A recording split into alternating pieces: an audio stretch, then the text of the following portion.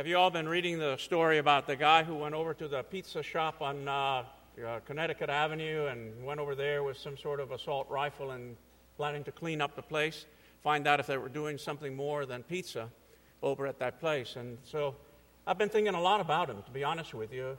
I've been interested in all how false news spreads, but that's not the point of this. Not the point I'm trying to make today. I've been feeling for this guy, to be honest with you.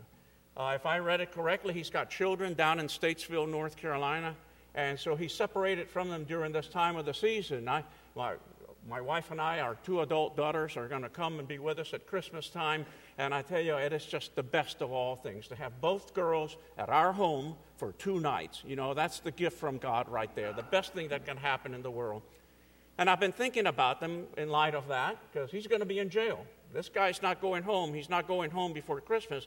And you have to wonder, what is he thinking? What is he thinking while he is in jail here in the District of Columbia?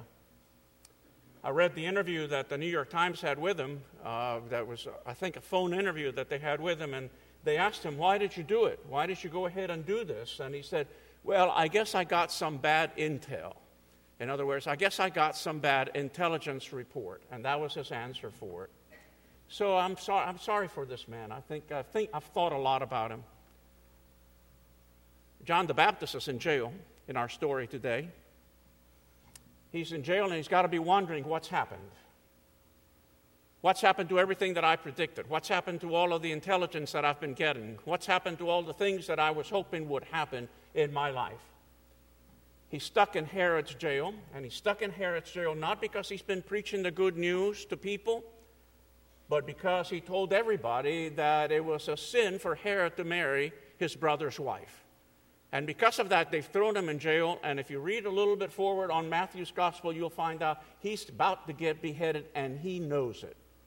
So he's in a heap of trouble. He's in a heap of trouble, and he's asking himself some questions. Is all this worth it? Is everything that I've done worth it? Did I get it all wrong? What's happened? What's happened? For those of you who have ever traveled to the Holy Land with our church, you know that we had an opportunity to visit the jail from those days. And it really sits at the bottom of a building. And at the bottom of the building, there's just a hole at the very bottom of the building with an opening at the very top. It's kind of like the dome here. There's a dome. Instead of stained glass windows, there would be an opening there. And the people would then, because remember, the government didn't bring him food. There was no food served in jail in those days. His friends and his family would lower food. They would lower something to drink down, and that would be how he was going to get to be able to eat. And not only that, but that's how he got all his news. Anything about what was going on outside the world came through his friends. And they were telling him some things about Jesus, about the things that Jesus was doing, about the things that Jesus was explaining to people, and they were not at all what John the Baptist had predicted.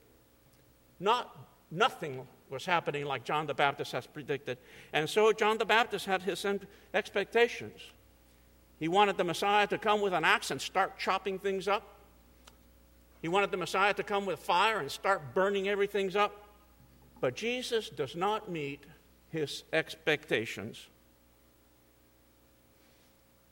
I don't know if you've ever been in jail. I've never been in jail, thank God. But I've had some friends who have spent time in jail. And one of the things that they have all told me is that while they're in jail, they experience that everything about the reality they've known becomes unclear.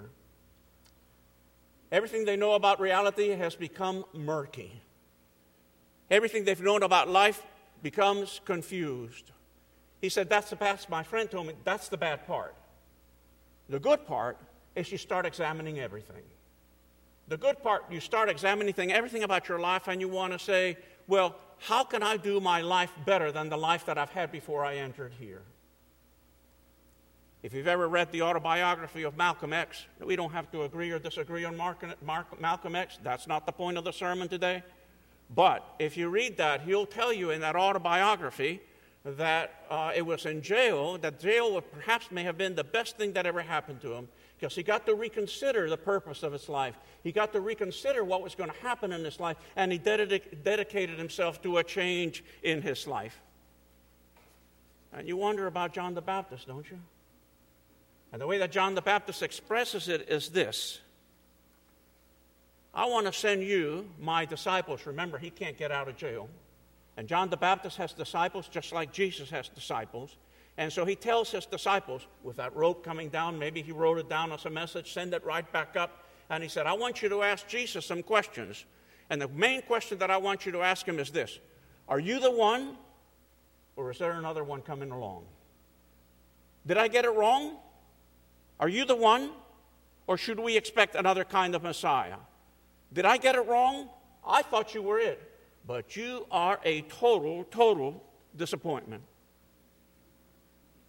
From John the Baptist's perspective, the Messiah was supposed to change things. He was supposed to burn up the human trash. He was to chop up all the dead wood of the world. He was supposed to come up with a sharp axe, a gleaming pitchfork, and clear up things the good guys from the bad guys were going to clear up. John the Baptist wanted him to come and talk about sin and death and punishment. And what he was hearing, that Jesus was talking about love, about forgiveness, about grace. I have to tell you that I think this is John the Baptist's Calvary. Just like Jesus goes through a Calvary, he goes through a Calvary like all of us go through a Calvary. And Jesus' language is, my God, why have you forsaken me? I just didn't expect it to end this way. John the Baptist is using, this is his Calvary. He's saying, are you the one? Or should we be waiting for another? Are you really the one? Or is the one who is to come really going to chop things up? I don't know if you've ever read the book, The Temptation of Christ. It's a really great little book. And in The Temptation of Christ, there's an episode there where John the Baptist encounters Jesus. And they're having a conversation, and John the Baptist keeps going back to him and saying, you're going to chop up wood? You're going to burn the shaft? Are you going to do this? Are you going to do that? And Jesus' response, I'm paraphrasing here, says, no, I'm not going to do it. I'm not going to do it. I'm not going to do it. Finally, in the episode, what I remember is that John the Baptist is using his hands like a hand chop like this. Well, you need to go and chop the wood. You need to burn the shaft. You need to do this. You need to do that. And Jesus' response is just classic. And he said, if I were fire, I would burn. If I were a woodcutter, I would strike. But I am a heart, and I love. That's the response. That's Jesus' response. You and I both know that we, followers of the Christ, know that love is the name of God's game, and that freedom is the precondition of love. You and I both know that force can contain evil, but it can never, ever destroy it. And you and I both know that forgiveness and love alone have the power to make things right. All of us have gone through some of this, haven't we? How many of us have not created a Messiah of our own illusions? How many of us have not created a Messiah that we wish would come along and do the things we want the Messiah to do for us? I do, every once in a while. I don't know if you've ever wondered why Jesus was born a baby, why God in human form was coming as a baby. I would have much preferred one of those Greek gods, wouldn't you? I would have preferred one of those Greek gods in some huge chariot, spitting flame on one side, everything else on the other side, destroying everybody that I don't like. I've got a long list. I'd like for God to come along in that chariot, sort of like an ancient form of James Bond automobile, shooting up everybody, bombing everything in sight that you don't like. All the evil people are getting wiped out. That's what I want. That's what I wish the Messiah would be. But you know how God chooses to come on earth? This is what we're celebrating 2 weeks from today. You know how Jesus comes and chooses to be with us? He comes as a baby. And I've asked myself the question, what kind of a God is that? How can you possibly come as a baby among us? Don't you know anything about power? Don't you know anything about force? I have to tell you, I don't have an answer to my question. One day when I see God face to face, I'll ask him that question. I said, what's going on with you? The only thing that I can think is this, that Jesus is born a baby so that you and I can grow up. Any one of us who has ever had a child, the blessing of a child, know this. When that child is born, you got to grow up fast. And there is no time to speculate. There is no time to wander.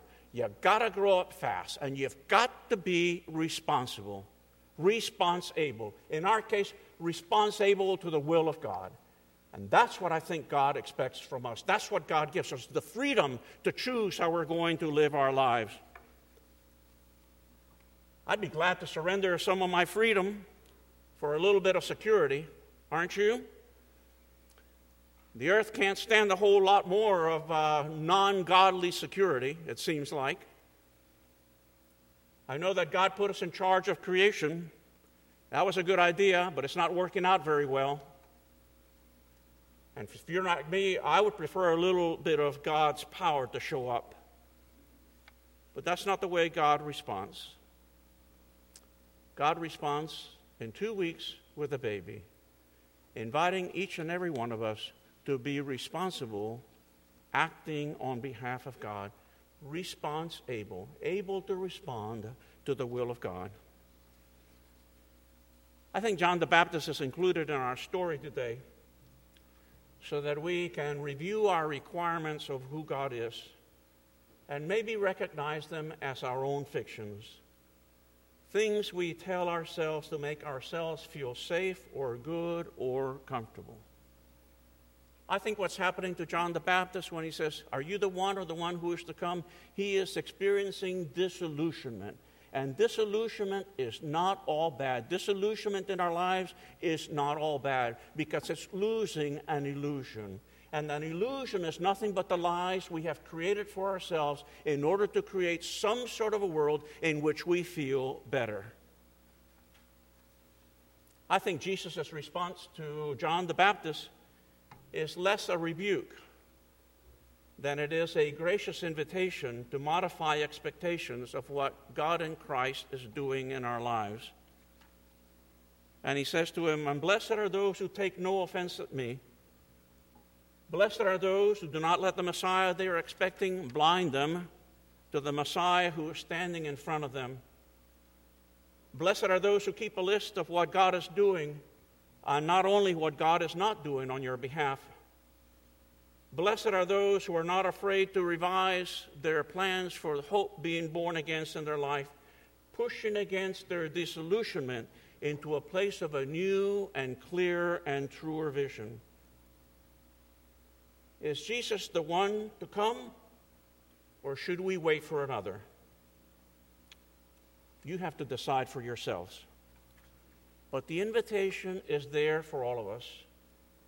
An invitation to cast away all of our illusions of life and prepare and wait for the experience of a living God being born again in our hearts one more time as a child representing God's love, God's mercy, and God's grace. Amen.